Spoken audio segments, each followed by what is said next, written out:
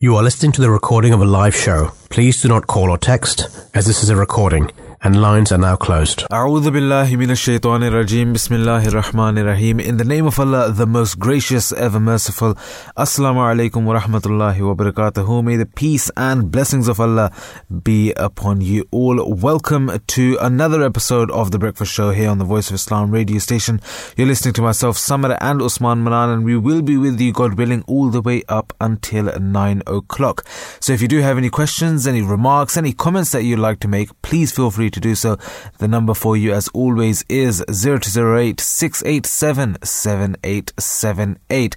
And of course, you can hit us up on our socials on Twitter and on Instagram at Voice of Islam UK. We're going to be speaking about some very interesting topics today. Giving Tuesday, as it is 29th November. This is going to be what we discuss in the first hour after going through the news roundup. In the second hour, we're going to be speaking about two more topics: cold crisis in our quarters, human health, and homeostasis. And in the last hour, we're going to be speaking about veganism, as it is World Vegan Month here in November, just coming to an end now. So these are the three main topics for the day. Like I said, if you would like to get involved in any one of the discussions, then do pick up the phone and give us a call. 0208 687 7878 is the number for you. Before getting into our main topics, of course, we will be addressing the newspaper headlines for the day as well. But of course, we will be beginning with the weather. But first of all, Usman, how are you doing today? By the grace of Allah, I'm good, alhamdulillah. How are you? Very good too, by the grace of Allah the Almighty. So what's the weather looking like today? Yeah, today is, if you're outside already, you know it's quite foggy and a lot of mist. It's slowly clearing, and this afternoon we'll have plenty of sunshine in the north, but extensive areas of low cloud will persist in the south. So a largely dry day overall. Mm-hmm. And tonight in the central and southern areas we'll see areas of low cloud, mist and fog developing again. Clear skies for northern Scotland, Northern Ireland and the southwest. The odd shower likely in Shetland. Tomorrow, a foggy start to the day for many. Fog lifting later but remaining mostly cloudy. A brighter day in parts of southwest and the far north. Cloudy with some rain in the northwest. And on the Thursday, higher pressure to the north will give a strengthening easterly flow starting Thursday, continuing into Friday and Saturday. It will trend colder, and some overnight frost is expected where skies are clear. Despite staying dry for many, there will be some large areas of cloud moving into eastern areas, leaving the chance of light rain or snow in the highest ground. So from Thursday onwards, you'll start. You'll have to start, scraping the ice off your car. It might snow in the high areas. So winter is coming. No, most certainly. We'll be getting into the news headlines now as well. Just as most of the newspaper are on this topic anyway, of football. So I think we'll start by going through the fixtures for today. The matches that we have are at 3 o'clock. Is going to be Group A. So Ecuador and Senegal will be playing, and Netherlands and Qatar will be going head to head. And then from Group B later on at 7 o'clock. It's going to be Iran and USA, and a British face-off, Wales and England as well. So both of these games will be at 7 o'clock, and the earlier ones that we mentioned, Ecuador, Senegal and Netherlands and Qatar, will be facing at 3 o'clock. So getting into the newspaper headlines, Battle of Britain and the end of Golden Era with China. So several of Tuesday's papers look ahead to the crucial clash between England and Wales. The Sun describes the first all-British World Cup clash as do or die, spelt D-A-I. England will progress to the knockout stages as group winners with a victory in Doha on Tuesday evening. Meanwhile, Wales progress if they win by 4 goals, but any margin will do if USA and Iran draw, according to what the paper has said. Similarly, with the Daily Star, also looks ahead to Tuesday evening's crunch game. Both nations can still qualify, with the paper dubbing this the Battle of Britain. The Daily Mirror reports on Gareth Southgate's promise to match the spirit and energy of the Welsh national team when they meet in the final group match. Away from the football, Rishi Sunak has signalled the end of the golden era of relations between Britain and China, using his first foreign policy speech to warn of the creeping authoritarianism of Xi Jinping's regime. The Guardian reports the Prime Minister has thrown his support behind COVID protesters in China and condemned Beijing's crackdown, as well as an assault of a BBC journalist. The Financial Times also features the latest on the crackdown against protesters in China on its front page, but it leads with reports the European Central Bank, the ECB, is not done with raising interest rates despite signs that inflation is easing. According to comments made by its president, Christine Lagarde. This is despite a sharp fall in European wholesale energy prices combined with an easing of supply chain bottlenecks, encouraging hopes that Eurozone inflation is slowing, the paper says. And according to what Lagarde says, inflation still has a way to go, quote unquote. Her comments indicating that the ECB is not ready to slow interest rate rises. And this is what the paper has said. And the Eye leads with suggestions there is a growing rebellion within the Conservative Party over onshore wind farms. The paper reports the Prime Minister is poised to U-turn on his promise to maintain the 2015 ban on new onshore wind. His predecessors, Boris Johnson and Liz Truss, have joined a growing Tory revolt to allow new wind farms in rural areas. The Culture Secretary is warning that social media giants will face severe punishments, including multi-million-pound fines, if they fail to stop young children using their platforms, the Time reports. Michelle Donlan accused social media companies of prioritising profits over people, with a devastating impact on children. New amendments to the Online Safety Bill being tabled on Tuesday will require social media companies to inform parents of how they will enforce minimum age limits. The Telegraph also reports on the changes being proposed to the Online Safety Bill on Tuesday. According to new amendments to the bill, firms that do not follow their own terms and conditions, including on age limits, will face fines of up to 10% of their global turnover. For Meta, the parent company of Facebook and Instagram, that would be up to £10 billion. Wow. Thousands of NHS patients are being sent abroad for treatment as record waiting lists hold up routine operations. The Daily Express reports NHS figures reveal a total of 5,330 patients having travelled to clinics across Europe since 2020. And the Daily Mail reports on Labour's plan to scrap tax breaks for private schools, with the paper suggesting it could threaten the closure of around 200 institutions. Labour says its plans to scrap the charitable status of private schools would raise £1.7 billion for the Treasury, but critics say it could cost the taxpayer £400 million a year because more people would be educated in the state system. And finally, the Metro leads with claims from the wife of the Ukrainian president that Russian troops are being ordered to use sexual violence as weapons of war. Speaking at a conference in London, Olena Zelenska alleged some Russian wives were urging their husbands to rape Ukrainian women, according to what the paper has said. Wow.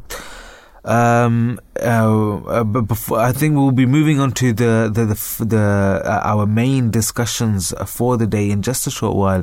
But before we do so, Osman, was there anything which specifically caught your eye, or whether it's in regards to the front pages that we've gone through, or maybe even within the newspapers as well?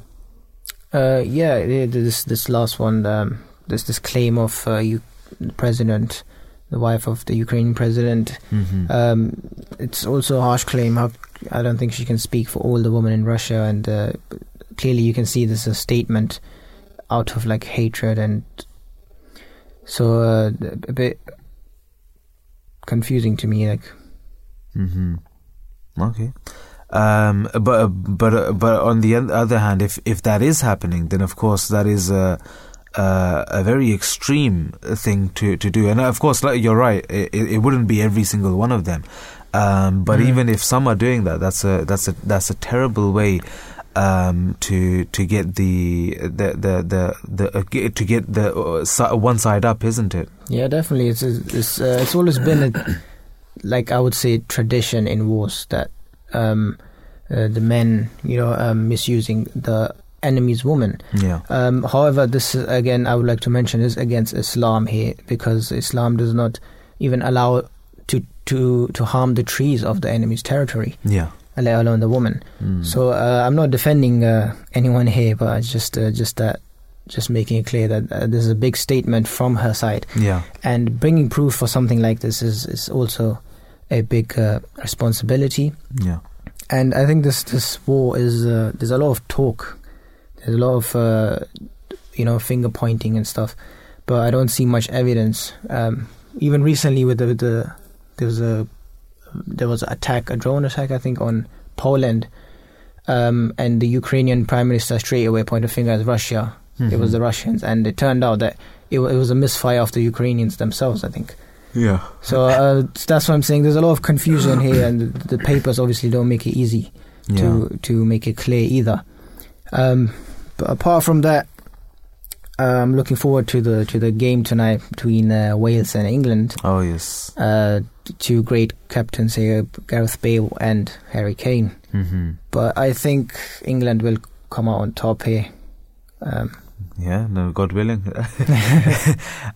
So yeah, and on that as well, I mean, it is essential to mention over here as well, since we're on the topic, is that Islam, I mean, within the Holy Quran, we've seen many a time on numerous occasions when it's speaking about war, then it says that the opponents they capture your women and your children, and of course for the purpose of abusing them, and getting them away from their households and from their tribes and from their families.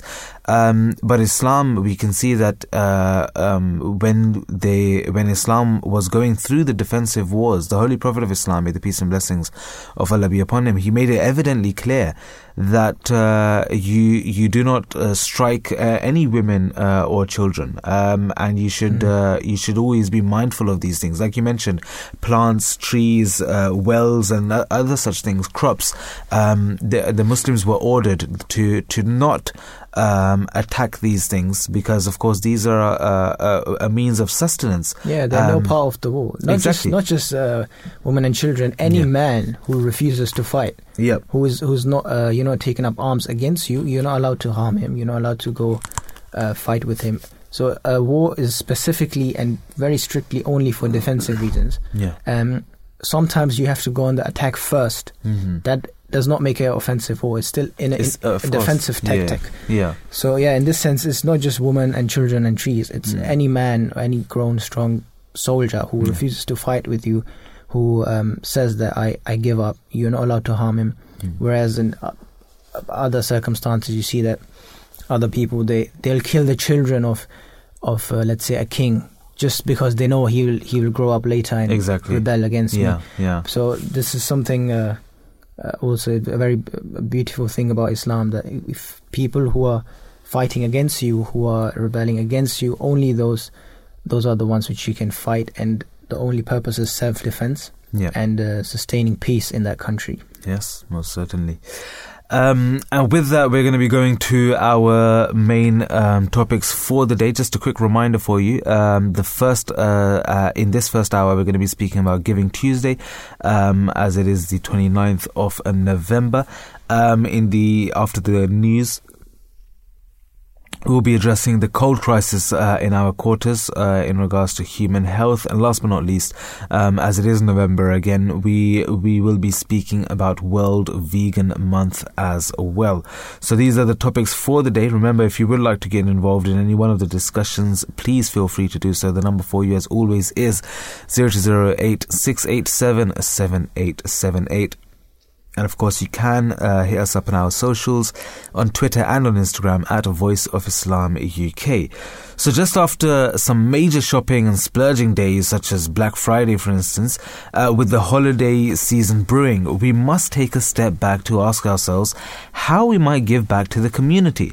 And that is precisely what this segment will explore in light of the global generosity movement, Giving Tuesday, from organizing a community fridge to a mere kind word. There are many ways one can give this Tuesday.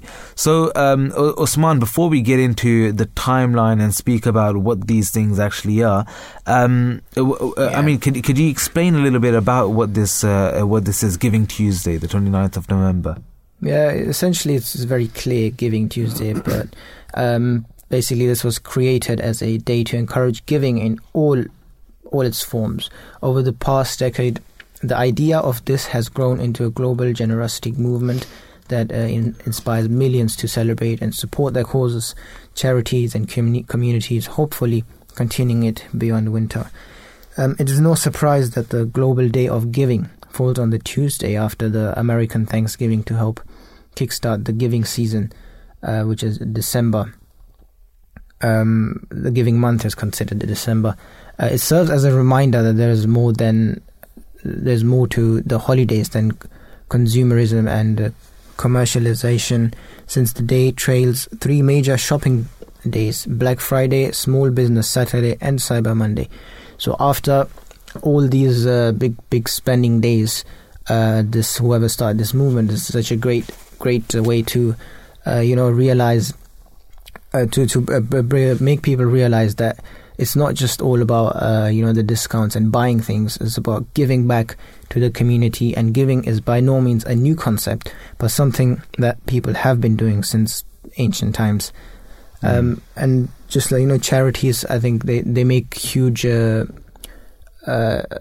not income, but they get big donations on Giving Tuesday, which shows that there's a lot of people who are taking part in this, and this is a very good initiative. Yeah, no, most certainly.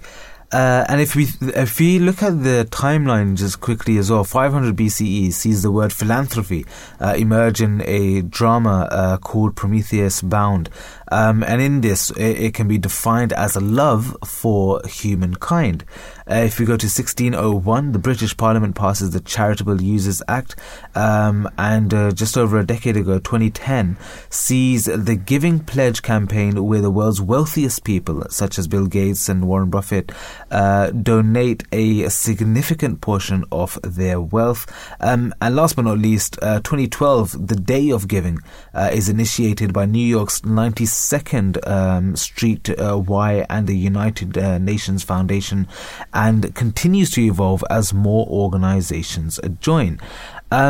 We'll be speaking about how we can observe or celebrate this, and what are some of the ways in which we can give in just a short while. But before we do so, we do have with us on the line our first guest for the show, Jackie Carpenter from DHT, Davencio Housing Trust.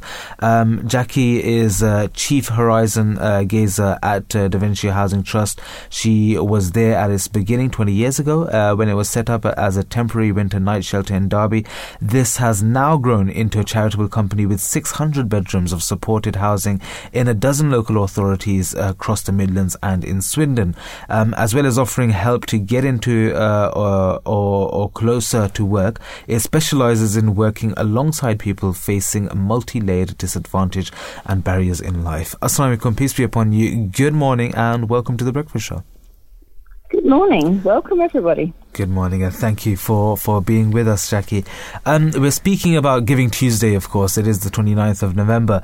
And the first question that we wanted to ask you was, as a representative of the Housing Trust, you've said that you work with people with barriers. So what kind of facilities are available for those people who face these barriers in life, and particularly speaking about the homeless as well? Well, really, the first thing, if you're homeless, is you need somewhere to live. And that's why the first thing we give people is supported housing.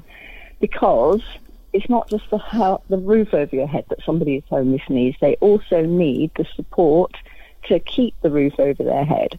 Because there's some reason that's meant that they've ended up without one.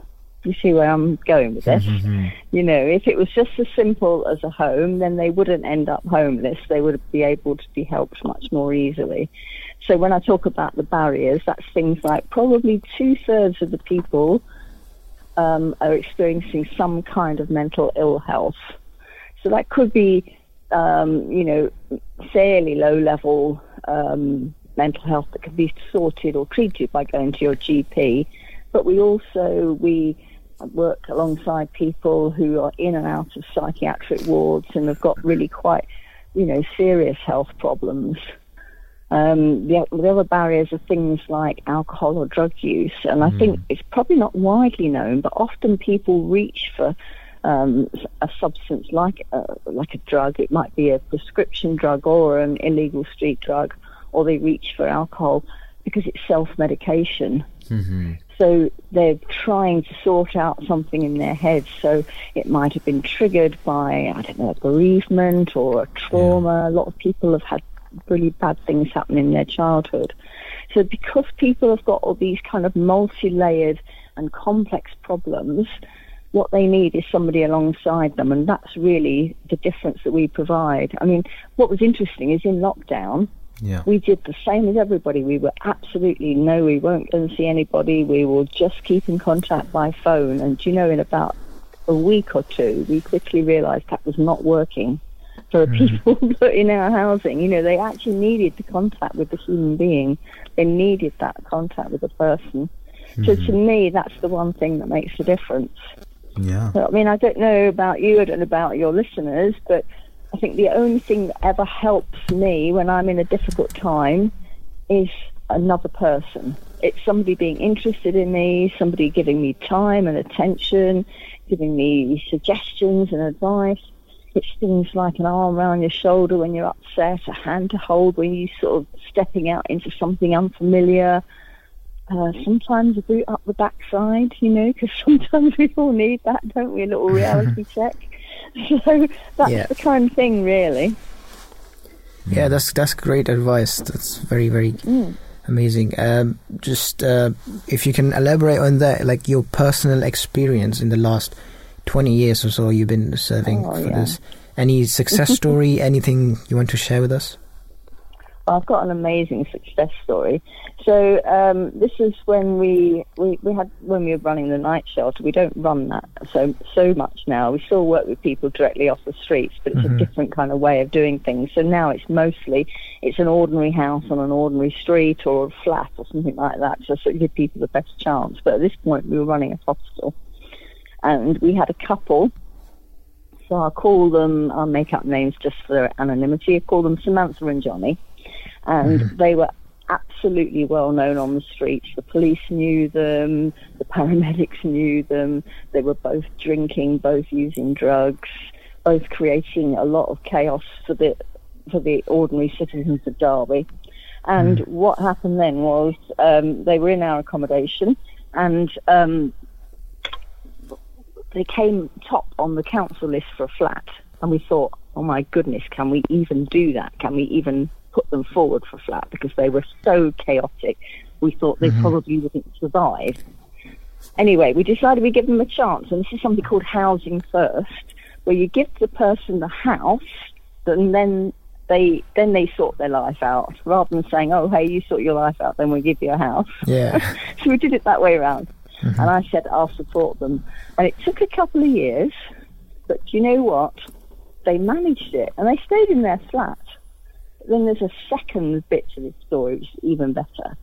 So, like about 5 years later, I was just walking past a florist shop, and I bumped into them coming out. And they said, "Oh, hello, I'm Kathy," and he was saying hello. And I was like, "Oh, nice to see you. I haven't seen you for ages."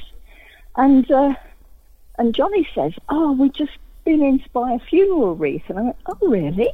He said, yeah, the woman in the flat upstairs has died, and his husband said Samantha was so good to his wife that he wants her to go in the funeral car with him.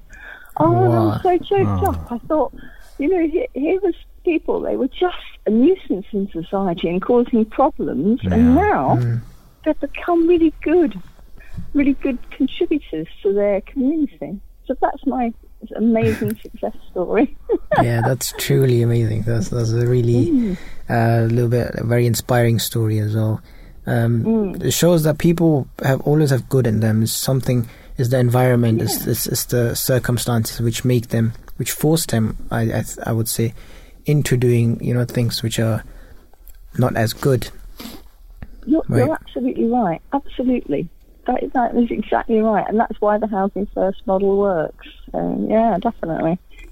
Yeah, you're doing amazing work.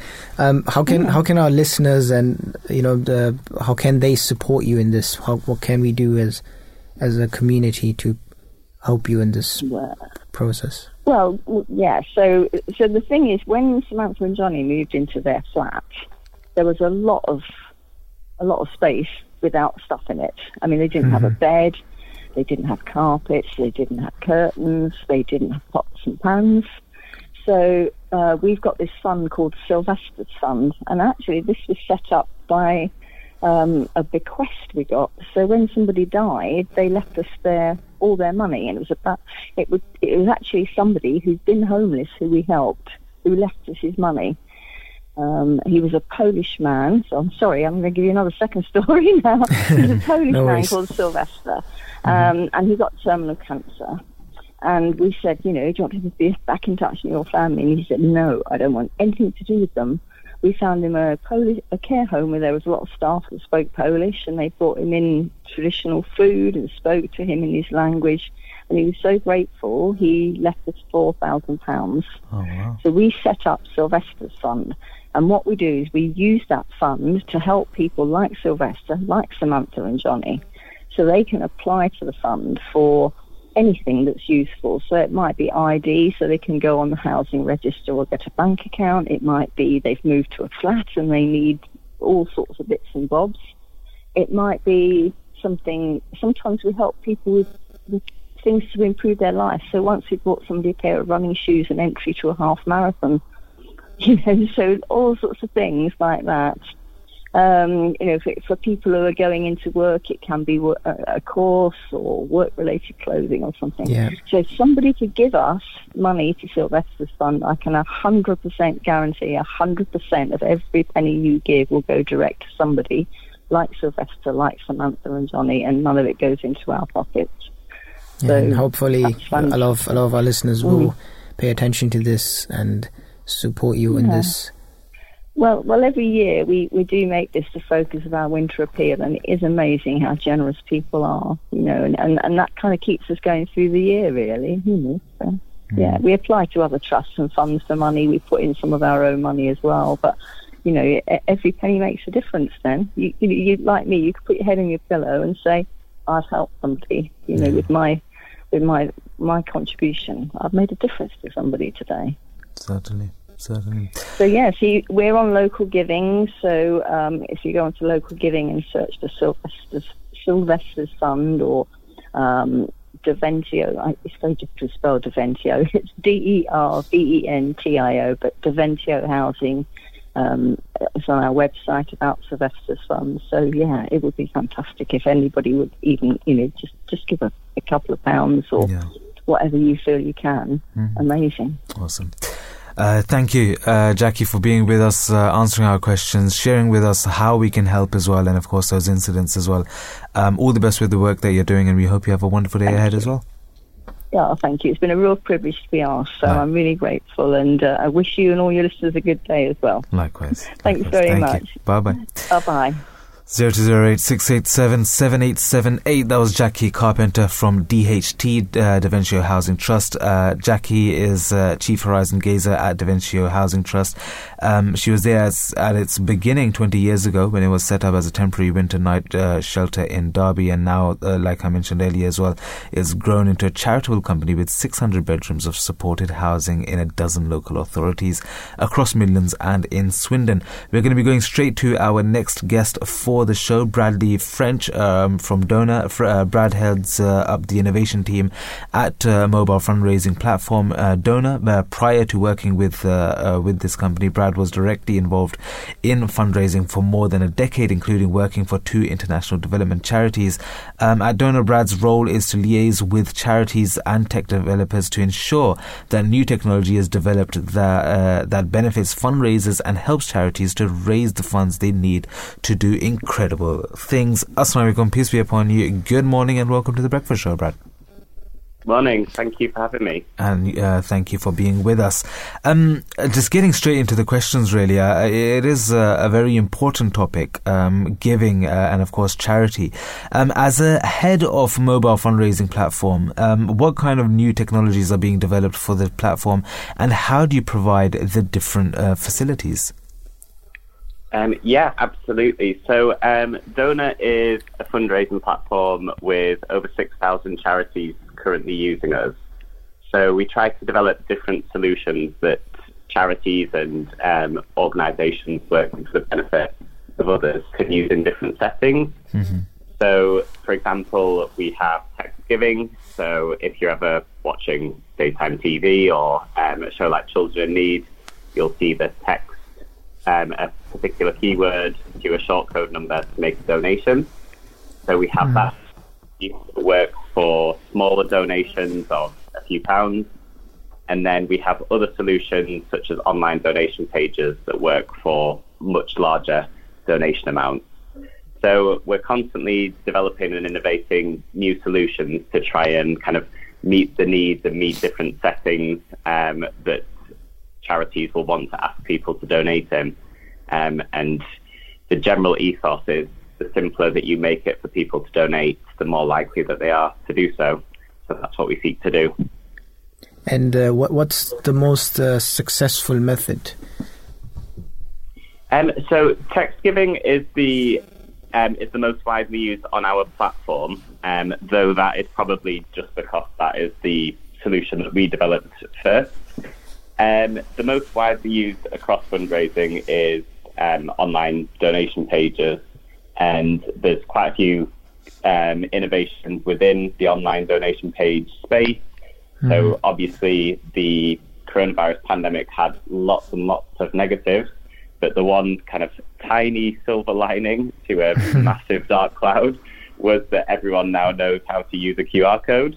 Yeah. So QR codes are a lot more prevalent in fundraising now, and that means that you can take a supporter directly to a donation page from wherever they are. So if they're at a venue like a mosque or kind of at a completely different end of the spectrum, an animal shelter, if someone is in one of those spaces and scans the QR code, they can go directly to a donation page and donate there and then whilst they're in the moment and whilst they're seeing the benefit that their donation will have. And then there's also been a lot of development in payment technology as well. There's Apple Pay, for example, makes it much easier for people to donate because their card details are there ready for them to use. They don't have to have their card to hand, which makes it a lot simpler for them to donate to. Great. And incentivized giving, like Gaming for Good, has gained popularity during the pandemic and this cost of living crisis. So for the benefit of our listeners and ourselves as well, would you kindly explain what this is and how it works? Yeah, absolutely. So Gaming for Good is essentially fundraising which centres around computer games. Mm-hmm. So there are quite large audiences online that will take part in or view online streams of computer games. So you can be watching on your TV someone else playing a third-person shooter game or a football-based game or a fantasy game. And there's a big audience for this. People find it very entertaining. Some of this is done privately for the benefit of the streamers, but there is also quite a big audience for Gaming for Good, which essentially has a fundraising ask attached to someone streaming a particular game. So they could ask for you to make a donation to a particular charity in exchange for you being able to watch them stream their game. Great. And lastly, what can our listeners do to support you and help you in this? Yeah, so Donor as a platform, we work with over 6,000 different charities. So ourselves, we're a private company, but we work with lots of worthy causes. So we recommend kind of having a look at the different charities that are close to you around the winter time. People are particularly feeling the squeeze at the moment with the cost of living crisis and rising bills and rising food costs. So there are a lot of really worthy causes running emergency appeals at the moment. We have a broad range of charities on the platform, as you would expect, given that we've got 6,000. Yeah. So there's quite a range. So any individual will be able to find a cause that relates to them. There are some Muslim-specific causes, if that is of interest to people. So we have High Wycombe Mosque have been very active on our platform. And there's also Households Under Great Stress, who provide support to Muslim households impacted by counter-terrorism work. So there's some really, really worthy causes there that people can support. Awesome. Thank you for that, Bradley, for being with us, for answering our questions and sharing with our listeners how they can assist and contribute as well. Thank you once again, and we hope for all the best. Thank you very much. Thank you. Bye-bye. Thanks. 0208 687 7878 is the number for you. That was Bradley French from Donor. Brad heads up the innovation team at mobile fundraising platform Donor. Prior to working with this company, Brad was directly involved in fundraising for more than a decade, including working for 2 international development charities.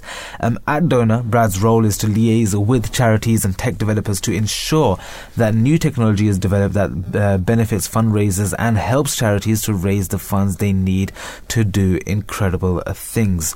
He was just sharing with us a few ways in which our listeners can support as well, and other incentivized things like Gaming for Good, which gained popularity during the pandemic as well. I mean, we mentioned how we can observe and celebrate this, isn't it? How we can give to this as well. There are many ways in which we can give. It really is a boundless list. There's money, there's time, there's goods, blood, voice, kindness, talent, skills, paying forward to our earth, helping a neighbor. I mean, there's so many different things. Even if we turn to the Holy Quran as well, and Islam in general, not just the Holy Quran, but the narrations of the Holy Prophet Muhammad, may the peace and blessings of Allah be upon him. It's recorded that he said that even a smiling to someone is an act of charity, and it just goes to show that even if you don't have anything to give, you don't have anything of monetary value, you can still give your time. You can still go and simply just smile at someone, and when they smile back, it might not happen here in London, but anywhere else in the world, if you smile at someone, they'll smile back, and that is also an act of charity. We're going to be going to our next guest for the show, Daniel Flusky, CIOF for Chartered Institute of Fundraising, Director, Policy and Communications. Daniel joined in 2013 as Head of Policy and Research, working with regulators, government and partners to positively influence the environment for fundraising. In this year, he became Director of Policy and Communications and is responsible for the organization's overall marketing and communications work, as well as the compliance services that we've run for members. His priorities include working with their members to understand their priorities, to champion the voice of fundraisers and promote the role of charitable fundraising. He previously has worked at the National Council for Voluntary Organisation and Arts Council England as well. Assalamu alaikum, peace be upon you. Good morning and welcome to The Breakfast Show. Good morning to you. How are you? Very good, thank you. And yourself? Yeah, very well, thank you. Awesome. Of course, we're speaking about Giving Tuesday today. And the first question that we wanted to ask you was, as the Director of Policy and Communication, can you kindly explain to our listeners your experience working with the government representatives, please? Yeah, sure.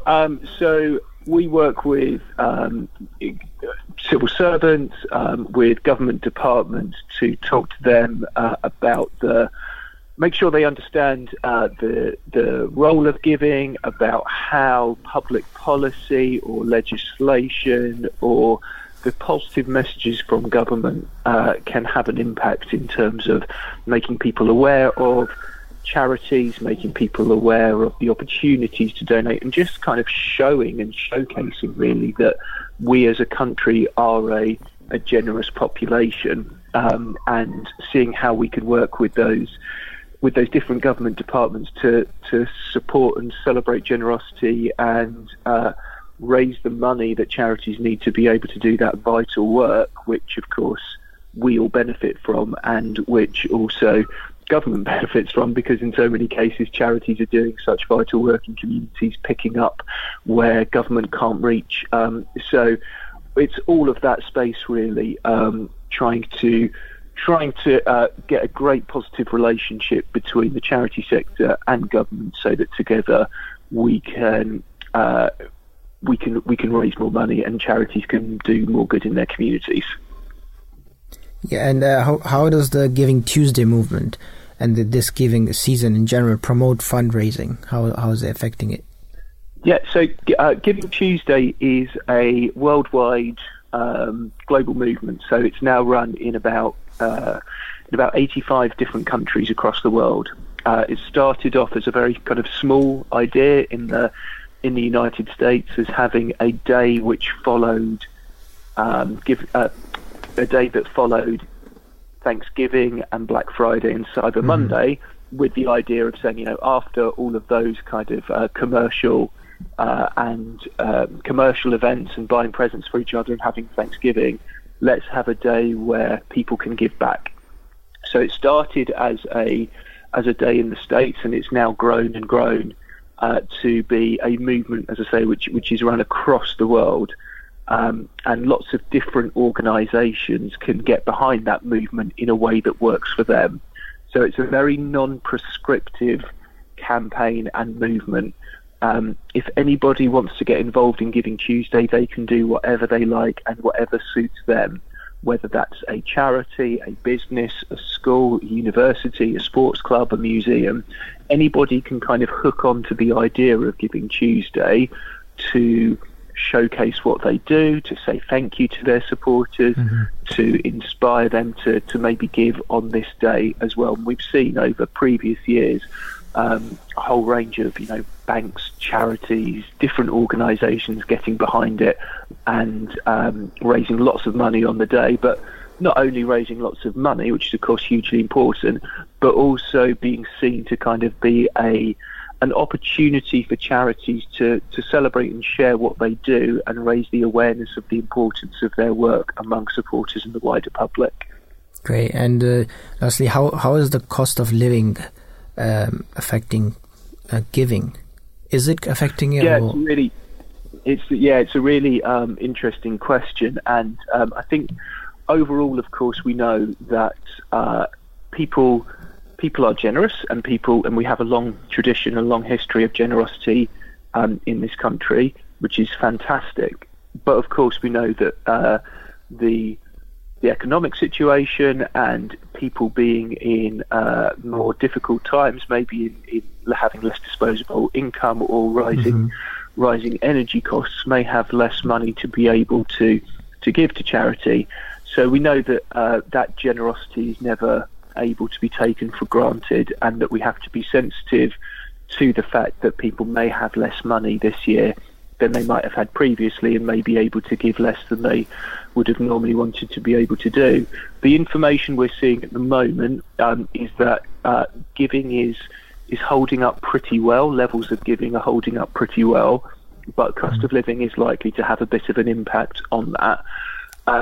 I think in the main, people aren't going to suddenly stop giving to charities completely, but maybe they won't give as much as they would have done in other years. But I think we tend to see that people do still want to support the causes that they care about. And I was just listening in to what was being covered just before the interview started, and talking about the different things which can count as generosity. And I think it's really important to remember that we are talking a lot about fundraising and giving, and that fundraising and giving is an expression of people's care and commitment and love and passion for the things which they find important to them. But that can also be provided through other things. Saying thank you to people, helping somebody, a next door neighbour, providing food for a food bank, giving to a charity shop, giving blood, sharing a story online, or talking to your friends and family about something that you've seen, or the impact that a charity has had on you and why you care about it. There's a whole range of things that we can do, which even if we're not able to give financially, or we're not able to give as much as we would hope to, there's a whole range of things that we can do to show that we think that charities are important, that we care about what they do, and that we support them in any way that we can. So I think thinking about it in generosity in that wide sense, and generosity in the round, is the right way, because we don't want a day like Giving Tuesday to be exclusive or alienating to people because maybe they aren't able to participate by giving. There's a whole range of things that people can do to be involved today. Definitely. It's a very amazing and very great point you mentioned, and I completely agree with you. I am very grateful for you. Thank you for coming on the show, and I wish you all the best for your work ahead. Thank you so much. Thank you. 008-687-7878 is the number for you. That was Daniel Flusky, CI from CIOF, Chartered Institute of Fundraising. He's the Director, Policy and Communications, head of all three of these three things. He joined in 2013 as Head of Policy and Research, working with regulators, government and partners to positively influence the environment for fundraising. And in 2022, he became Director of Policy and Communications and is responsible for the organization's overall marketing and communications work, as well as the compliance services that we've run for members. His priorities include working with their members to understand their priorities, to champion the voice of fundraisers and promote the role of charitable fundraising. He has previously also worked at the National Council for Voluntary Organisations and Arts Council England as well. He was sharing his thoughts with us. So speaking about charities, I'd also like to mention a charity of the Ahmadiyya Muslim community, Humanity First, humanityfirst.org. Just like all the other charities, Humanity First is also focusing on disaster relief, especially recently the Ukraine war. They've been there to help out. Community care, they have orphan care, food security. They have something called Knowledge for Life. So they also provide, books and knowledge and literature. Water for Life. There is so much work being done by Humanity First in Africa, especially where they're, making wells, providing clean water, global health, and another great thing started by them is Gift of Sight. So they do free treatments for people who've lost their vision, or who need improvement in their vision. So they're doing all sorts of work. HumanityFirst.org. I would also encourage all the listeners to check this out and donate wherever you can, whether it's here or anywhere else, any charity. and be part of this Giving Tuesday today. Yeah, no, definitely. With that, we're going to be going to our next guest for the show, Daryl Hatton. Daryl leads the innovative collaborative funding company Connection Point, producer of the award-winning advanced digital fundraising platform Fundraiser with a Z, the creator community-focused crowdfunding platform Crowdfunder, and the leading-edge healthcare crowdfinancing platform CocoPay. As a serial entrepreneur who loves the challenge of building companies from scratch, Daryl is frequently called upon for expert commentary on entrepreneurship, non-profit fundraising, and crowdfunding topics for CBC, CTV, Global News, TVO, Postmedia, BBC, Forbes, and Bloomberg. Today he serves as a board member or advisor to multiple startups, scale-ups, including Funder, Quandary, TreeCycle, and SignR, and serves as a finance risk audit committee chair and director of the PayPal Giving Fund Canada as well. Assalamu alaikum, peace be upon you. Good morning and welcome to the Breakfast Show. Good morning. Greetings from Vancouver, Canada. And welcome from here as well, from London. Thank you for being with us, Daryl. We're speaking about Giving Tuesday and giving to charity, contributing in whatever way possible. And the first question that we wanted to ask you was, when might people use your crowdfunding platform? How does this actually work? We have a couple of different crowdfunding platforms that are used for different purposes, and you went through them in that long introduction that I have. With Fundraiser is about personal and professional charity. Crowdfunder is if you're a creator raising money for your own creative project, and CocoPay is where you need help paying your medical bills. So for Giving Tuesday, it's really about fundraiser and about helping people raise money for almost any kind of cause, either personal, professional, charity. So, with the platform, you can go on, you can create a campaign message and share it out into your broader community and raise funds for that project. It works best for groups like professional charities or organizations who are wanting to raise money from their community using social media, telling the story of the impact of the projects they're working on, and getting a crowd to help support them in that endeavor. Great. Does digital connectivity promote fundraising or pose challenges?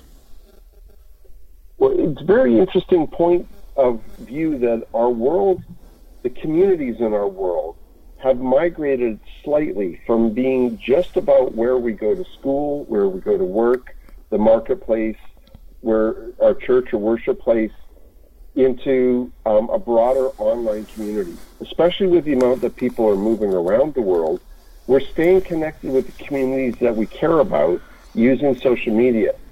And so digital connectivity is helping us connect to causes that are important to the members of our community, but also to causes that we have special interests in. Charity used to be very local. We work on charities that were around us or that we're aware of. With the digital connectivity of the internet, we can find causes that matter to us very remotely in the world, and that it may be that they align with this more closely. It's something that we really care about. It could be a family member that had a rare disease, or it could be an area that we're from and no longer there, but we still would like to support, poverty in a region, refugees from a region, those kind of things. So the connectivity has really improved fundraising from that point of view, but it has some challenges with it. And the challenges are that we don't have the personal connection that we used to have in the one-on-one conversations about things that were important. So, one of the things we strive for a platform is to make sure that the campaigns that run on our platform and the way we encourage people to participate talks about that sharing, talks about the things that are important to us, because that's what other people want to hear, and that will inspire them to give. Yeah, and lastly, could you tell us how have you been able to successfully build companies like Fundraiser from scratch? Entrepreneurship is either an absolutely crazy journey or is the logical thing for people who just love to have an adventure. Building a company from scratch is challenging in that you not only have to envision the problem you're trying to solve, but there's so many different skills that you want you have to bring to play. You have to bring leadership and fundraising and problem solving and customer care and marketing, all these different things together. I've been fortunate that I've been able to do some of these things myself, but more importantly, find people that were very good at it. And so I think the key to successful company building like this is to surround yourself with people who are really good at things like this, to try not to do it all.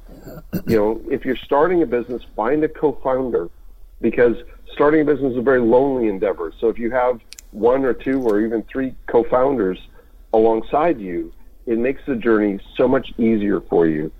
And it lets you accomplish things. With Fundraiser, we've started with just a very small company based in Vancouver, and now we've helped raise almost $250 million for over 200,000 projects in over 100 countries around the world. That's amazing. So it can start with a small dream and then convert into something very big once you get the right people involved. Definitely. Thank you very much. Thank you very much, Daryl, for your time. I assume you're in Canada right now. It must be pretty late because a couple hours behind us. But nevertheless, it's about to be midnight. So, but it says a lot about the global nature of Giving Tuesday now. This is started as a North American phenomenon and has spread around the world because I think we all want to give to our communities, and by having a day that's focused on giving. And as one of your previous callers was talking about, there's many ways to give. It's not just financial. So if we can talk about giving and supporting causes, talking about them, sharing their message, sometimes providing financial incentives, we can make the world a much better place. Most definitely. Daryl, thank you for that and for being with us and answering our questions as well. We hope you have a wonderful day ahead as well. Thank you. Appreciate your time. Thank you. Bye-bye. 0208 687 7878 is the number for you. That was Daryl Hatton, who leads the innovative collaborative funding company Connection Point, producer of the award-winning advanced digital fundraising platform Fundraiser, the creator community-focused crowdfunding platform Crowdfunder, and the leading-edge healthcare crowdfinancing platform CocoPay as well. We're going to be speaking about this just a little bit after the 8 o'clock news as well, and then moving on to our next topic. So don't go anywhere. Here's the 8 o'clock news. You are listening to the recording of a live show. Please do not call or text, as this is a recording, and lines are now closed. Assalamu alaikum wa rahmatullahi wa barakatuh. May the peace and blessings of Allah be upon you all. Welcome back to the Breakfast Show here on the Voice of Islam radio station, where we are discussing, and we were speaking about this before the news as well, if you are just tuning in, about Giving Tuesday.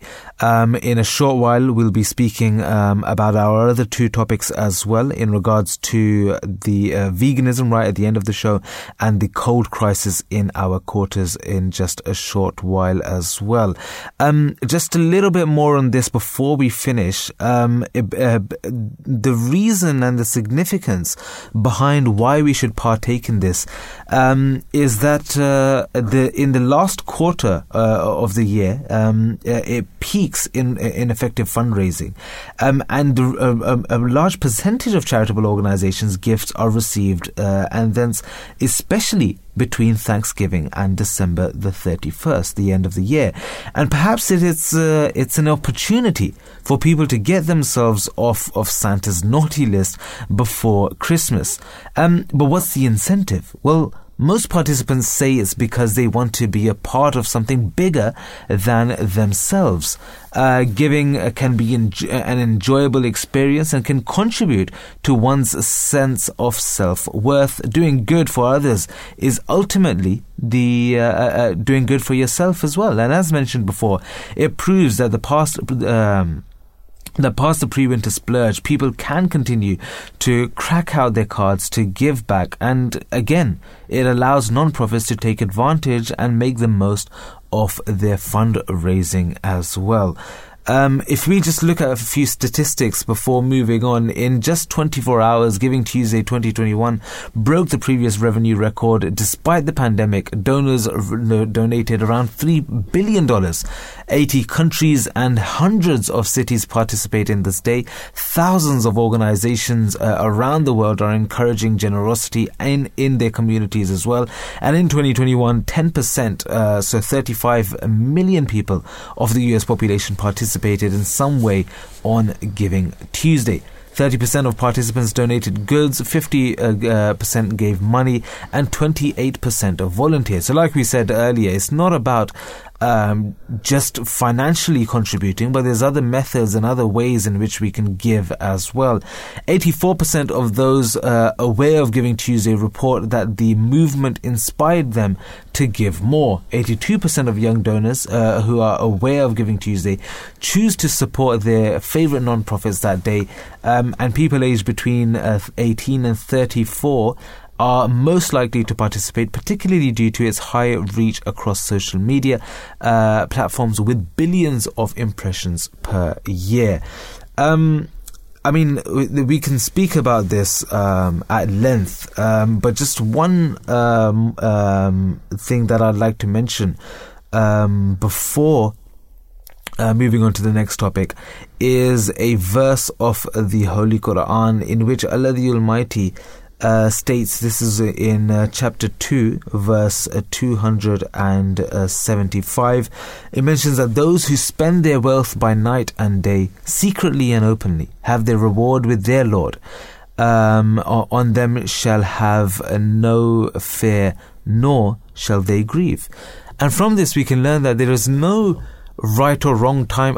There's no wrong time to give to charity. We can always give, whether it's night, whether it's day, and we can give secretly and openly as well. And the reasons for this is secretly. The benefits for this is that there's no boasting about it. There's no ostentation. You're not doing it to show to others that I'm giving to charity. And when it comes to doing it openly, the benefits of this can be that when you give openly, then others can learn from this as well, and they can also contribute as well. Like we mentioned earlier, that because of the billions of impressions that it had last year, a lot of people give more as well, especially due to the social media coverage as well. We're going to be going to our last guest for this segment. Before moving on, we have with us on the line Joe Morley from City to Sea. City to Sea is an environmental non-for-profit campaigning to stop plastic pollution at source. Their award-winning campaigns are tackling the single-use plastic items most found on our beaches and in our rivers and oceans by providing practical solutions, solutions-focused initiatives, and championing reuse over single-use. By working with communities, businesses and retailers, they're inspiring and empowering everyone to tackle plastic pollution, and they believe collective action is key to lasting behavior change, and encourage everyone to rethink, refuse, reduce and reuse across all of their companies. Joe, Assalamu alaikum, peace be upon you. Good morning and welcome to The Breakfast Show. Good morning. Thanks so much for having me. You're welcome, and thank you for being with us today. Could you explain to our listeners a little bit about some of the insights on plastic pollution, please? Yeah, of course. And I mean, I'm sure your listeners will have seen on programs like Blue Planet, and likely for themselves when they're out and about, plastic pollution is a massive and unfortunately still a growing problem. Just to give you an idea of the scale, plastic waste has now been found across the entire planet, from our deepest oceans to Arctic snow to the Alps, and it's also been found in the air that we breathe, the food that we eat, and the water that we drink. So it's posing not just a problem and a risk for wildlife and for the environment, but also for human health as well. And the big issue, and the issue that we focus on, is single-use plastic. So we use around 300 million tons of plastic every year, and around half of that is single-use. So these are the things that we just use once on the go. We're so used to convenience, and this is just creating a humongous problem. And in the UK and around the world, despite what most of us believe, actually only about 10% of the packaging and the plastic that we've created is getting recycled. And this is just creating a massive waste problem. So the plastic and the waste that we create is ending up in landfill, it's getting incinerated, or it's ending up in our natural environment. And this is what causes the pollution. And ocean pollution is what most people think of when they think of plastic pollution. And actually around 8 to 12 million tons of plastic leak into our oceans every year. Wow. Thank you. Could you tell us some about some of your campaigns which are going on preventing plastic pollution? Yeah, of course. So our campaigns, we, as you said, really focus in on the most polluting single-use plastic items. So these are the ones that are washing up on our beaches, they're polluting our rivers, and these make up around half of marine pollution. So these are things like plastic bottles, food containers, coffee cups, and also things that people don't even realise contain plastics and are getting flushed down our toilets. So these are things like menstrual products and wet wipes, contact lenses, and these end up causing blockages that lead to sewage overflows, which impact our oceans in other ways. So Refill is our biggest campaign. It's a global campaign that's designed to help people find places so that they can personally reduce waste. We have a completely free location-based app, and that connects people to free drinking water, to zero waste shops, and other places that you can access packaging-free shopping. And just to give you an idea of the impact of that, in the UK we use a whopping 15 billion plastic bottles every year, and around half of those are just from drinking water. So the scale of the pollution that is created from those plastic bottles is massive. So we really focus in on providing alternatives, providing solutions for people that don't cost the earth, they don't cost money, but they can really help people to live with less waste. Refill is powered by local communities. So we work with communities, with volunteers, and with councils who are creating kind of change where they live and providing people within their communities with alternative ways to reduce waste by scaling access to reuse systems and trying to get us off our addiction to single-use plastic. Okay. And just lastly there, Jo, how else can our listeners help you turn the tide? So that's a really great question, and there are so many things that we can do as individuals. I always recommend starting with a plastic audit, so having a look at the plastic that you use at home across a week and just seeing what else you could do to reduce your personal usage. You can download the Refill app, which is our completely free app that will help you find those places and find other ways to reduce plastic. You can use your voice, let brands and let governments know that you want to see change. And of course, as you've alluded to today, it is Giving Tuesday, so you can donate and help our campaigns to prevent plastic pollution.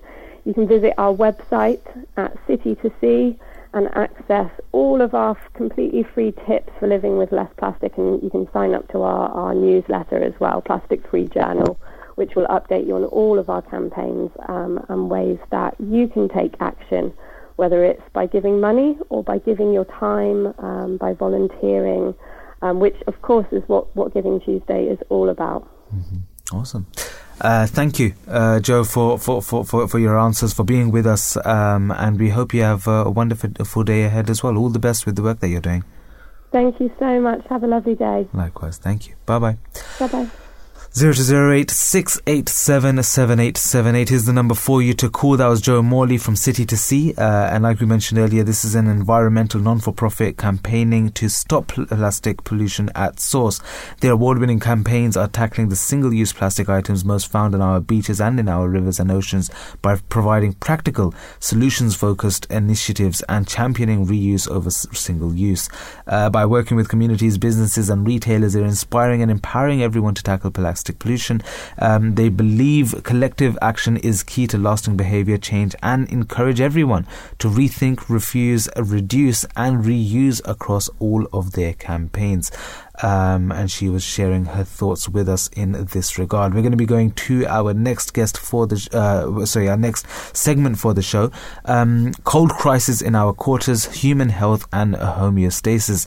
Well, the reason why we're speaking about this is that the cost of living crisis has created difficulties for the vast majority to heat their homes. But surely it's not the Ice Age, particularly in the UK. So no chance of frostbite? Well, yes, but the cold reality is that even purportedly mild temperatures pose potentially profound physiological problems. The cold chamber. Well, James Gallagher, health presenter on BBC's Radio 4, was invited to participate in an experiment at the University of South Wales by Professor Damien Bailey, who will be speaking with us as well. And he aimed to investigate the impact of cold homes on our bodies and why such seemingly mild temperatures can become deadly as well. It was set in a controlled lab in an airtight environmental chamber with equipment to monitor temperature, heart rate and blood pressure, etc. And the method was to steadily reduce air temperature to 10 degrees Celsius from a starting point of 21 degrees for half an hour and observe its effect on the body. And the goal was to keep the core temperature, that is the temperature of vital organs in the body, such as the heart and liver, at 37 degrees.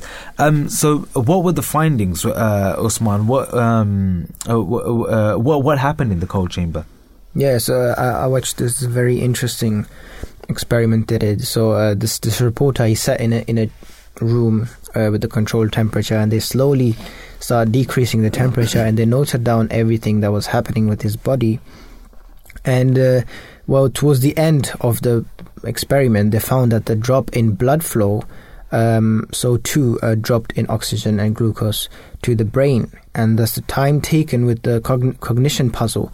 So he was doing a puzzle basically throughout the experiment, and when it got colder, his blood flow was reduced to the brain, so his brain functioning was also affected.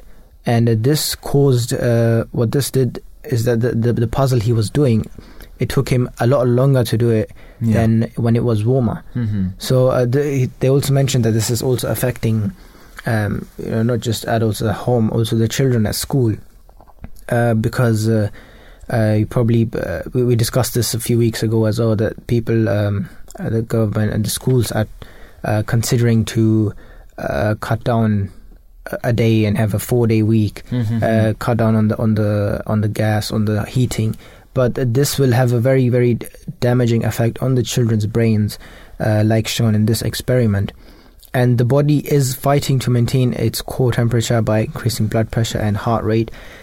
So at the end, they found that what the body's aim was to protect your vital organs. Yeah, your core temperature, and that was successful. That the body did manage to keep everything at 37 degrees. Your heart, your lungs, but at the cost of your brain and your other parts of your body. And it confirmed that 18 degrees Celsius is the tipping point when the body starts striving to preserve its core temperature, and this takes a toll on the rest of the body. No. Very interesting findings from that, and we'll be speaking about how whether or not the cold can cause one to actually catch a cold, and how we can cope with the cold, and a few other things in this regard as well. But before we do so, we do have with us on the line our first guest for this segment, Professor Damien Bailey from the University of South Wales. Damien M. Bailey embarked on a PhD in clinical physiology while working as a research physiologist at the British Olympic Medical Centre Centre in collaboration with Oxford University. Following training at the universities of California, San Diego and Colorado Health Sciences Centre in the US, he returned to the University of South Wales, where he is currently Professor of Physiology and Biochemistry and a Royal Society Wolfson Research Fellow leading the Neurovascular Research Laboratory. Assalamu alaikum, peace be upon you. Good morning and welcome to the Breakfast Show. Good morning all, and thanks for the invitation. Appreciate it. You're welcome, and thank you for joining us, for being with us today. We're speaking about a very interesting topic, the cold crisis in our own quarters. And the first question that we wanted to ask you in this regard was if you could kindly explain to our listeners what aspects of research you cover as Professor of Physiology and Biochemistry, please. Yeah, so I'm effectively interested in the brain and the brain, how the brain controls blood flow to itself, because it needs oxygen and it needs glucose. And in order to understand that, we span the spectrum, if you like, of very extreme experiments where we subject people to extremes of heat and cold and a lack of oxygen or high pressures and space as well as the most extreme environment. But ultimately, those models provide us insight into what causes disease. So we're specifically interested in Alzheimer's, neurodegeneration. Why does the brain typically go wrong with aging, and what can we do in order to recover function? So, of course, the cold fits quite nicely into that quite complicated puzzle. Mm-hmm. You said that cold is a killer and more deadly than the heat. In light of the NHS Warm Home prescription pilot that pays to heat the homes of low-income patients at risk, so which groups of people are most at risk, and what's the reason?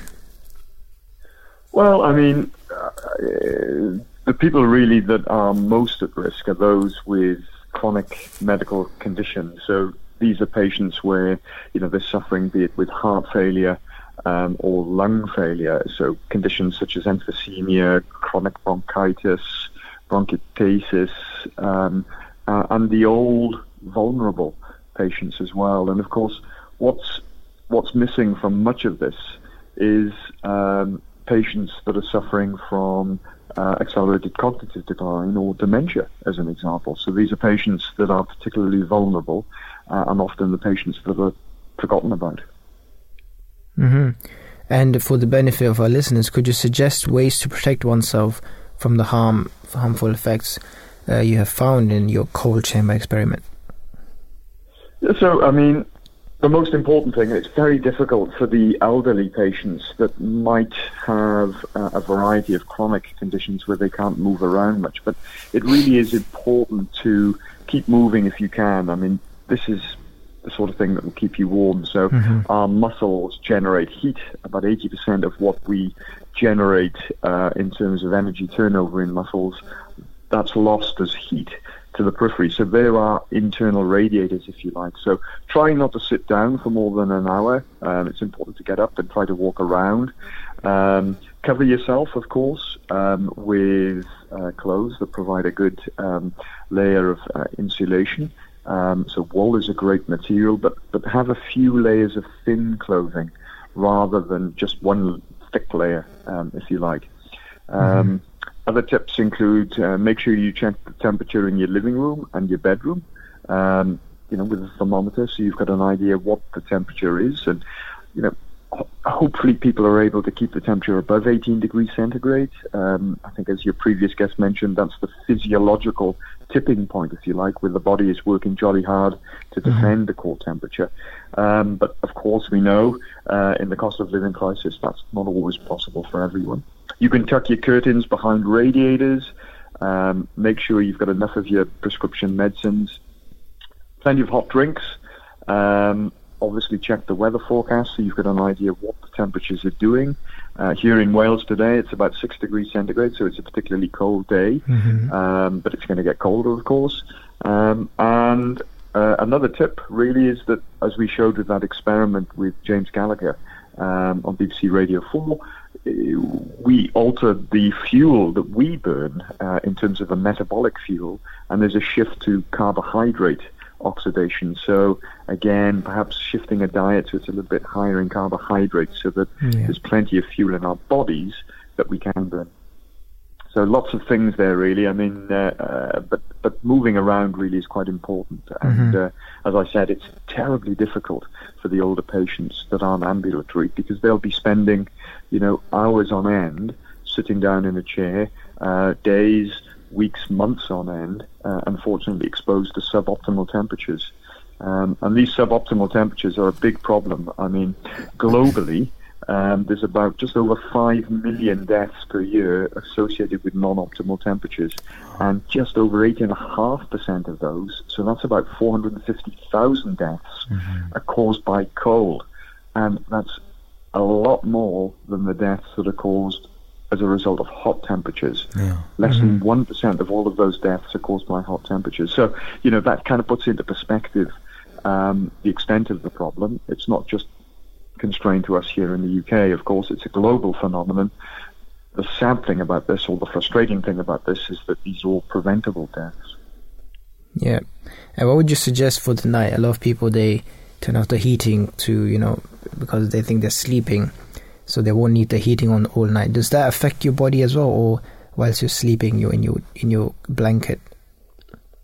That's right. I mean, we can maintain microclimates around us. I mean, for example, if you sleep in a warm bed and you if you can't afford the heating and you've got plenty of duvets so that you've created this warm microclimate, I mean, that's certainly better than nothing. But, the argument at the moment is that heating should be turned down and just left on a continuous run. But again, as I explained to individuals, this is not always possible financially.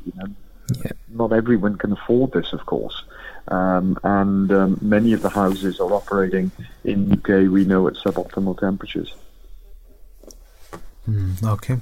Awesome. Thank you for sharing your insight with us, Professor Bailey, and answering our questions. I mean, it is crucial for us to take action, and like you mentioned, all of these deaths, such a high figure, and these are all preventable, isn't it? If let's say if the government was to aid a little bit more, or if the households were able to afford heating, then of course we wouldn't see so many of these deaths, isn't it? And like we mentioned earlier as well, cold really is a killer, and it's more deadly than the heat as well. But yeah, thank you for being with us, sharing your insight in this regard, and we hope you have a wonderful day ahead as well. My pleasure, and best wishes to all. Take Likewise. Care. Thank you. Bye-bye. 0208-687-7878 is the number for you. That was Professor Damien Bailey from the University of South Wales. He embarked on a PhD in clinical physiology while working on as a research physiologist at the British Olympic Medical Centre in collaboration with Oxford University.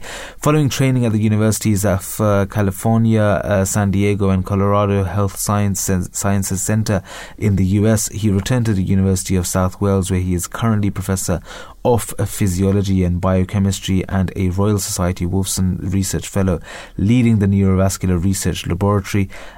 He is chair of the Life Sciences Working Group and a member of the Human Spaceflight and Exploration Science Advisory Committee to the European Space Agency, and is a member of the Space Exploration Advisory Committee to the UK Space Agency as well.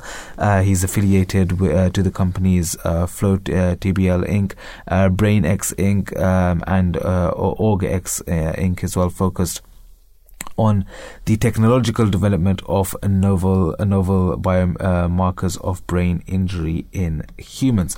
And with that, we're going to be going straight to our next guest for the show, Dr. Claire Eglin from the University of Portsmouth. Dr. Claire is Principal Lecturer in Human and Applied Physiology from the Extreme Environments Laboratory in the School of Sport, Health and Exercise Science at the University of Portsmouth. Assalamu alaikum, peace be upon you. Good morning and welcome to the Breakfast Show. Good morning. Good morning, and thank you for being with us. Thank you. We're speaking about a very important topic over here, the cold crisis that we're seeing in our own quarters, specifically speaking about human health. And the first question that we wanted to ask you was, why are some more sensitive to the cold than others? Could it be indicative of an underlying medical condition, like Raynaud's, for instance? Well, we're all very different individuals, and the main thing that determines how we perceive cold or how we react in the cold is actually our body size. So small people will cool quicker than larger people. Individuals who are very thin will lose heat very quickly and also feel cold. People who have got a large muscle mass will feel warmer than people with less muscle mass. So a lot of the differences that we see between people are really just due to their body size. In some cases, it can be due to a medical condition such as Raynaud's, where the blood vessels in the hands or in the feet are particularly sensitive to cold. Mm-hmm. But in most cases, it's just body sizes, really. Okay. And does our upbringing, the way we were brought up, have a role to play in this as well? I mean, for some parents, they proper swaddle their children and put blankets upon them, and maybe other parents leave them with maybe a few less layers. Does that make them more immune to the cold or anything, or is it just mainly just like you're saying, just the muscle mass and our physiques?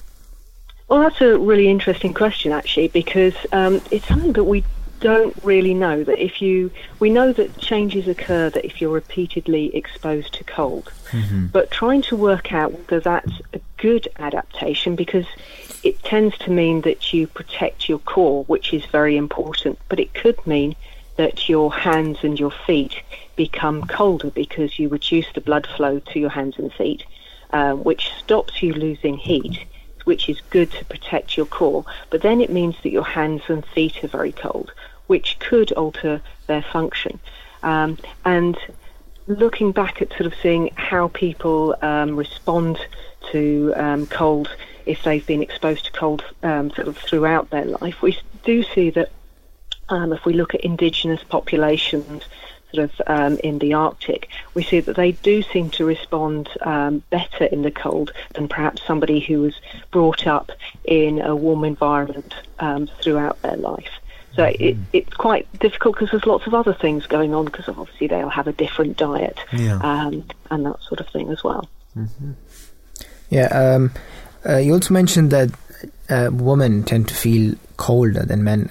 What's the reason for this that gender difference? Well, there are several reasons, really. Generally, women are smaller than men, and so therefore they will lose heat more quickly. They also have a sort of more sensitive to cold, in that their blood vessels in their hands and in their feet will narrow down to reduce the blood flow more quickly. And that is good because it protects the core, prevents heat loss, but it does mean that the hands and feet will then feel colder, and therefore we perceive the environment colder. And does that have any effect on pregnancy? I am not aware of any studies that have looked at sort of heat balance in pregnant women and whether that changes. But I suspect it probably would, because one of the reasons why women respond greater than men is because of the levels of estrogen. So that's obviously changing during pregnancy, so I'd expect to see some differences. Thank you. And can you give some advice to our listeners on the symptoms of this non-freezing cold injury, this experiment in the cold chamber, and how can they handle it? Well, for most people, if you're exposed to cold, your hands will become numb if you're in there for a long period of time. When you come out, what you want to do is rewarm them slowly. a non-freezing cold injury is sort of like a large umbrella of different conditions, the most common being chilblains, which are seen in young children and older people, and that's like a reaction to the cold. It will be sort of like small red marks on the skin which become itchy, and the main thing is to rewarm slowly and try and prevent them happening in the first place by wrapping up well, making sure that you're wearing gloves, nice warm socks, and generally keeping moving rather than keeping still when you're in the cold. I mean, very essential tips, especially given that the rise of the rising cost of living as well. Thank you, Dr. Eglin, for being with us, for answering our questions and sharing your insight into this very important topic, especially in due to the situation that we're seeing currently as well. Thank you once again, and we hope you have a wonderful day ahead. Thank you very much. Thank you. Bye-bye. 0208 687 7878 is the number for you. That was Dr. Claire Eglin from the University of Portsmouth. Dr. Eglin is a principal lecturer in human and applied physiology from the Extreme Environments Laboratory in the School of Sport, Health and Exercise Science at the University of Portsmouth, and she is sharing her thoughts with us in this regard. And just quickly before we move on to the next topic as well, can the cold cause one to actually catch a cold? Well, the cold in itself doesn't cause a cold, but can be a factor for an infection such as the flu, with pneumonia, which is of course inflammation in the lungs, culminating during the cold season. It was clarified to the BBC by Professor Iwasaki that at these cooler temperatures, your immune response becomes less active, and this can allow virus to grow better within your nose. Additionally, we tend to meet indoors during the winter season, and as our good friend COVID has taught us, the lack of ventilation means viruses linger in the air for longer. Moreover, cold air also tends to be dry, which means less virus trapping moisture, allowing viruses to travel further distances as well. We've mentioned this with our listeners as well, but Usman, if you can just go through maybe 2 or 3 ways in which we can cope with the cold, especially as not all of us can afford heating during this difficult time as well. These are pretty basic. Everyone knows the first of all, layer up. If instead of turning up the heating every time, put an extra layer of maybe another hoodie, another jumper, or sit around with your jacket. Bring out the bottles, hot water bottles, that is, tuck it in your bed a couple of minutes before you crawl in. So just warming up your bed before you get in, it will give you a more comfortable, entry. Making me tired just thinking about how cozy that would be. And then close the gaps and draw the curtains, as Professor Bailey also mentioned, that sometimes the curtains they're hanging in front of the heater. So all that heat is going to the window. It's keeping that window area warm. So tuck your curtains behind the heater, so all the heat comes into the room instead of going towards the windows. Drink a lot of hot tea, hot chocolate, warm drinks. None of that Coke and all the other stuff maybe this winter. And the most important thing, keep active. Don't sit around for more than an hour. Professor Bailey mentioned everything. I'm just repeating it. So don't sit around too long, especially the elderly. For them, this is more dangerous. They're more affected by it.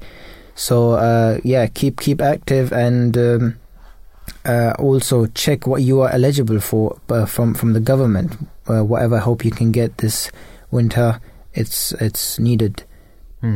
Most certainly. And this brings us to our last segment for the day, World Vegan Month, November. Veganism has gained a lot of popularity this century, and especially within the last few decades. But what are the various reasons to be vegan? How do people manage, and does it mean a different diet? Let us know what you think in regards to these questions that we're asking. 0208 687 7878 is the number for you. We'll quickly quickly go through a few things before speaking to our esteemed guests as well. What is a vegan, first of all? Well, Donald Watson, who coined the term veganism back in 1944, he defined it as a philosophy and way of living which seeks to exclude, as far as is possible and practicable, all forms of exploitation of and cruelty to animals for food, clothing, or any other purpose, and by extension promotes the development and use of animal-free alternatives for the benefits of animals, humans, and the environment. In dietary terms, it denotes the practice of dispensing with all products derived wholly or partly from animals. So generally, a diet excluding meat as labelled as vegetarian, while a diet excluding all animal products is labelled as vegan. However, this is not limited to diet, as some vegans also seek vegan makeup, clothing, etc. as well. So you need to look out for products labelled VG, not just V. And another thing we should mention as well is that all vegan food is halal, except alcohol, of course. But that doesn't mean that all halal food is vegan. Just to clarify that as well. We'll go through and speak about what people do, why people go vegan, and what are some of the reasons behind this. But before doing so, Usman, how did the concept actually originate? Yeah, so the evidence of people choosing to avoid animal products can be tracked back over 2,000 years ago, as early as 500 BC. So a Greek philosopher and a mathematician, Pythagoras, promoted benevolence among all species and followed what could be described as a vegetarian diet. Around the same time, Siddhartha Gautama, better known as the Buddha, was discussing vegetarian diets with his followers.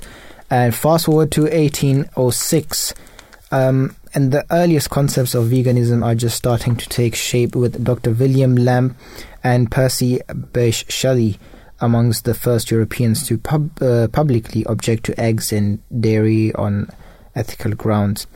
In November 1944, that's when Donald Watson called a meeting with 5 other non-dairy vegetarians, including Elsie Shrigley, to discuss non-dairy vegetarian diet and lifestyles. Through many held similar views at the time, these 6 pioneers were the first to actively found a new movement despite opposition. The group felt a new word was required to describe them, something more concise than non-dairy vegetarians. Rejected words included dairy ban, vegan, and benevore. They settled on vegan, a word that Donald Watson later described as containing the first 3 and last 2 letters of vegetarian. In words of Donald Watson, it marked the beginning and of vegetarian. Mm-hmm. And with that, we're going to be going to our first guest for the show, Hugo Turner. The Turner twins are British adventurers who have undergone a host of world-first expeditions to help people learn about our world. Together, they have rowed the Atlantic Ocean, climbed Mount Elbrus, attempted to trek the Greenland ice cap, and have reached several poles of inaccessibility, including the Australian, North and South American and Iberian poles. Assalamu alaikum, good morning and welcome to the Breakfast Show. Good morning. Thank you for having me. You're welcome, and thank you for being with us. For the benefit of our listeners, can you kindly explain and give an overview of this particular adventure that you went on, where it was a 12-week fitness study where when you went vegan and the other remained an omnivore? I'm not sure which one did which, but yeah, if you could kindly explain that, please. Yeah, so we're adventurers, and we go on probably 1 or 2 major expeditions a year, which leaves quite a bit of time in between those expeditions to train and build up and essentially repair our bodies from the last expedition and build up to the next one. So we're using this as an opportunity to pull in some science and medical studies to essentially understand our bodies and how they react. And obviously, as we're twins, It means that we shouldn't really be getting any biased results, albeit there are very slight differences between the two of us. Yeah. I went vegan for 3 months, completely and totally vegan, so I couldn't even eat crisps that contain milk powder or flavorings. Chocolate was a no, so that was a real struggle for me. But really, what we were doing was just looking at how, if we both had an identical fitness and gym regime, and we did it in the new year.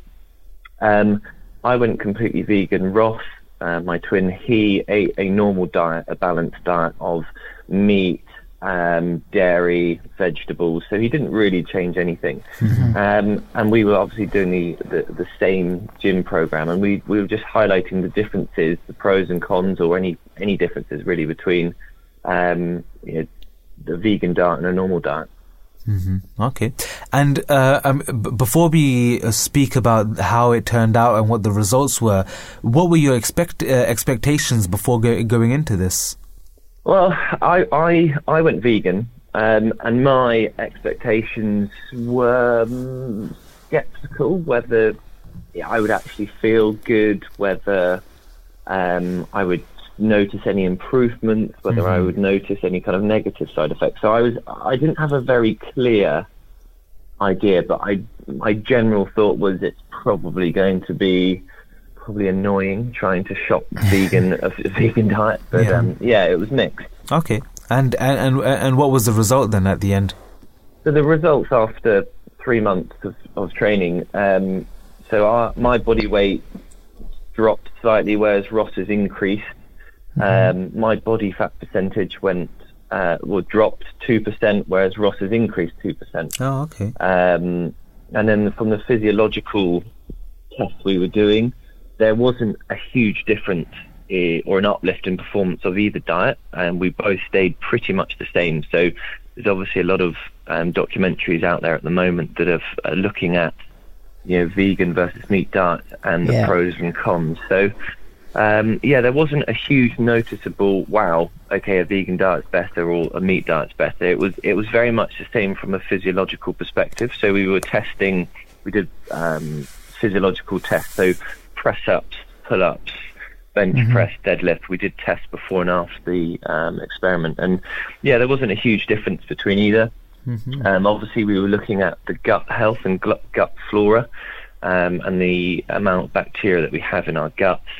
My cholesterol dropped massively, which is a real positive, because Ross and I, as twins, we both have very high cholesterol. But even in the 3 months, which is a reasonably short period of time to look at the gut health and the changes there are, it did drop. My diversity as well of bacteria dropped slightly for me, whereas it stayed the same for Ross, who was on an omnivore diet. I think purely because he was eating a larger range of foods. But then to argue that point is that I went vegan for 3 months, and so I was very much learning how to eat and what to eat and things like that. So had I have pushed on past the 3 months, I think I probably would have found more foods and got a bit more creative in terms of how I ate. And would you go back to it, or would you go back? Yeah, so from the scientific perspective, there was pros and cons, I think, from a gut health perspective, and I think you've got a guest coming on later that can chat more about that.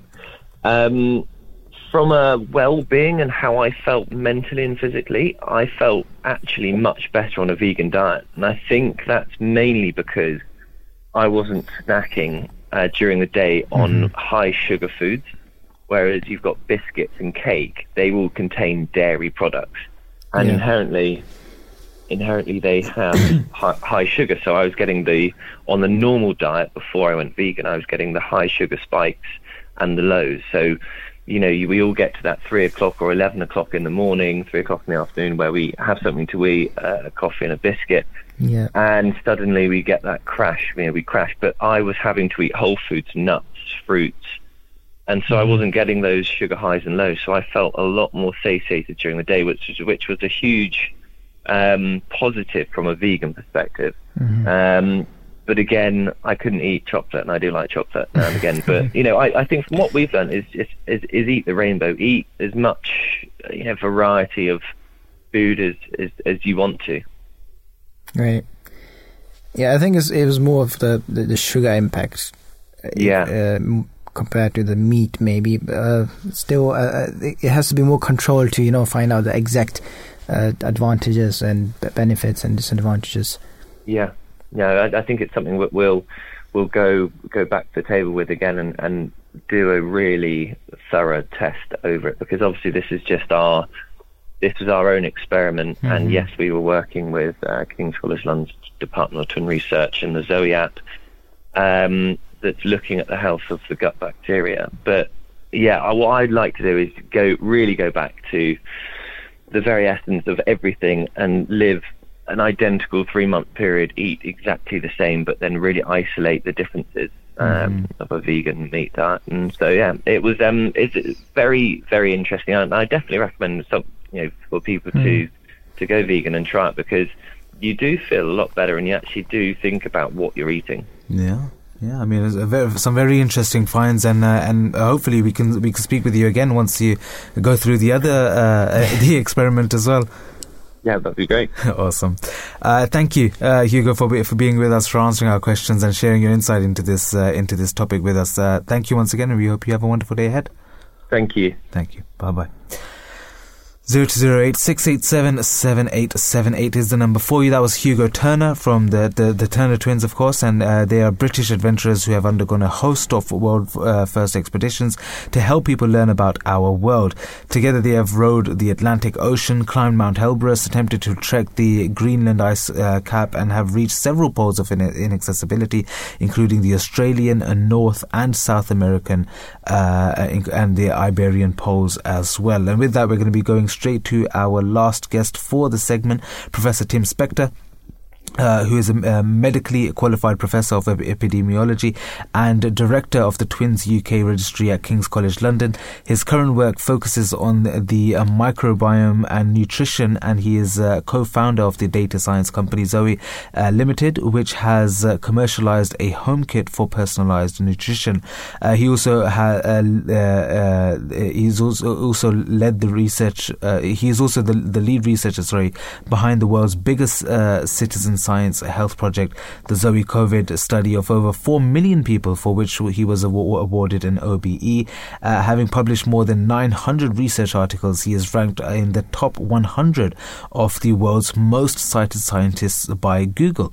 He is the author of 4 popular science books, including The Diet Myth, Spoon-Fed, and the most recent Food for Life, which is a Sunday Times bestseller, and he makes regular appearances on social and mainstream media as well. Assalamu alaikum, peace be upon you. Good morning and welcome to The Breakfast Show. Good morning. Good morning. And quite a mouthful. And thank you for being with us. The first question that we wanted to ask you, just getting straight into them really, is being healthy as simple as switching to a vegan diet, especially just to follow the months or veganary around the corner? No, is the simple answer. It's the secret of a healthy diet is actually much more flexible than that, and it's predominantly plant-based. So we've done studies of vegans, vegetarians, omnivores, and compared their gut health. And you'll know that I'm a big believer in focusing on our gut and our gut microbes, that we have to keep them happy. And we found that when we surveyed about 11,000 people, the people who had the healthiest gut microbes, and therefore had the best immune system and the best, resistant diseases, aging, etc., were people who ate a large number of plants per week. And so the magic figure was 30 different diverse plants. But it didn't matter if they were vegan or vegetarian or omnivore. As long as they had that list of plants, they were pretty healthy. And what we found was that when we looked at vegans, some of them were very healthy indeed and had the healthiest guts and healthiest bodies. But other vegans were were much less healthy than some meat eaters because they were having ultra-processed foods. They were using vegan alternatives, which are very high in sugars or artificial chemicals or artificial sweeteners. And so I think we have to start, veganism is a mixed bag. And I think what's more important is, if you want to be healthy, is actually trying to get a diversity of whole plants in your diet. It's about the magic 30 is what you aim for, which includes nuts and seeds and berries, etc. It includes things like coffee, which is a plant. Then you need to, pick a variety of rainbow-coloured fruits and vegetables to give you the right chemicals in there. You need fermented foods, so you can have dairy yogurts and kefirs, but you can also have non-dairy kefir and kimchi's, kombuchas, sauerkrauts and things. And then finally, you need to avoid ultra-processed foods, and the fifth one is probably, we think, is adding a bit of fasting to restrict the times you're eating. So a sort of mini Ramadan at most days, and that combination seems to be the general advice that we're giving at the moment. Just before we actually spoke to Hugo Turner. Could you tell us about the experiment you did with him and about identical twins and microbiome mix? Yeah, so the Turner twins are one of the 16,000 twins on our books. And if anyone listening wants to join, then just go to Twins UK and become a volunteer. But they've done a number of different experiments with us over the years. And one of them was we asked one of them to go vegan for a few months and see how they fared. And there was a difference in their performance, etc., and a difference in their microbes. But what we've seen is that it's easier for some people to go vegan than others, and some people. I mean, I went vegan myself for 6 weeks, but I found I missed cheese. I didn't miss meat, but for me, cheese was a big problem. But everyone has a personalised response to food, and I think that's important, and that's why we mustn't draw too many examples just from someone we know, because all of us react very differently to food, and that's what these Zoe studies have shown, is that we've now given 50,000 people in the US and the UK identical meals, and we show a tenfold difference in how they respond to that food in terms of their blood sugar or their blood fats, and their hunger levels and their energy levels afterwards. So I think we all have to realize we're all, there are some general rules that are good to follow, but also that we're all very unique, and that's because we all have a unique set of gut microbes. Yeah, of course. And just lastly there, we are coming up to the 9 o'clock news. Besides a diverse diet comprised of whole foods, what other tips could you offer our listeners from your recently published title, Food for Life, The New Science of Eating Well? Well, I think it's to look at food in a different way. So ignore calories is one of my advice, and focus on the quality of food. Never go for low-fat products, because they've got other chemicals added into them. Try and increase the amount of fiber in your diet, and if you have three black coffees a day, that's actually very good for your health and your heart. And I know that's better than black tea. Green tea is sort of in between. And even things like dark chocolate can be actually good for you, but milk chocolate is not good for you. So there are lots of other things that people can add, and adding lots of nuts and seeds as well is another really good way to increase your diversity of your foods and your gut health. Awesome. Thank you, Professor Spector, for being with us, for answering our questions and sharing your insight into this very interesting topic, something which has caused a lot of widespread news as well. A lot of people are going vegan as well, especially due to these months and other things on social media. So thank you for that, and we hope you have a wonderful day ahead as well. My pleasure, and hope everyone goes out and experiments. Awesome. Thank you. Great. Bye-bye.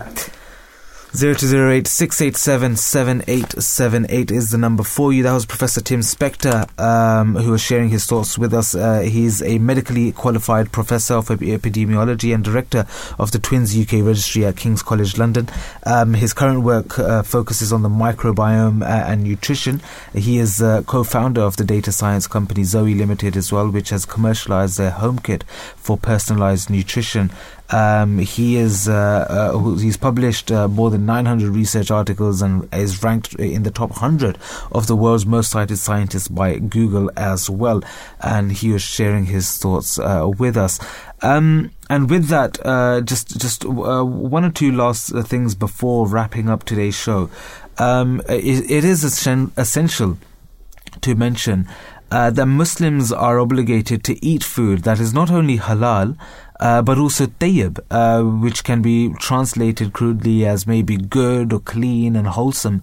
And over-processed foods could not be considered tayyib. And the reason for this is, depending on the interpretation by some people, as often these qualities are lost within the processing, while all natural foods retain these.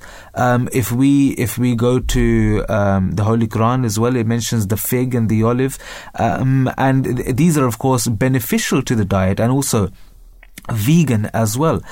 So of course there's so many different things which are mentioned in the Holy Quran and in Islam, but of course we are coming up to the news now, so time doesn't permit us to go through them. But thank you all for listening and for joining in. We hope you have a wonderful day ahead as well, and here is the 9 o'clock news.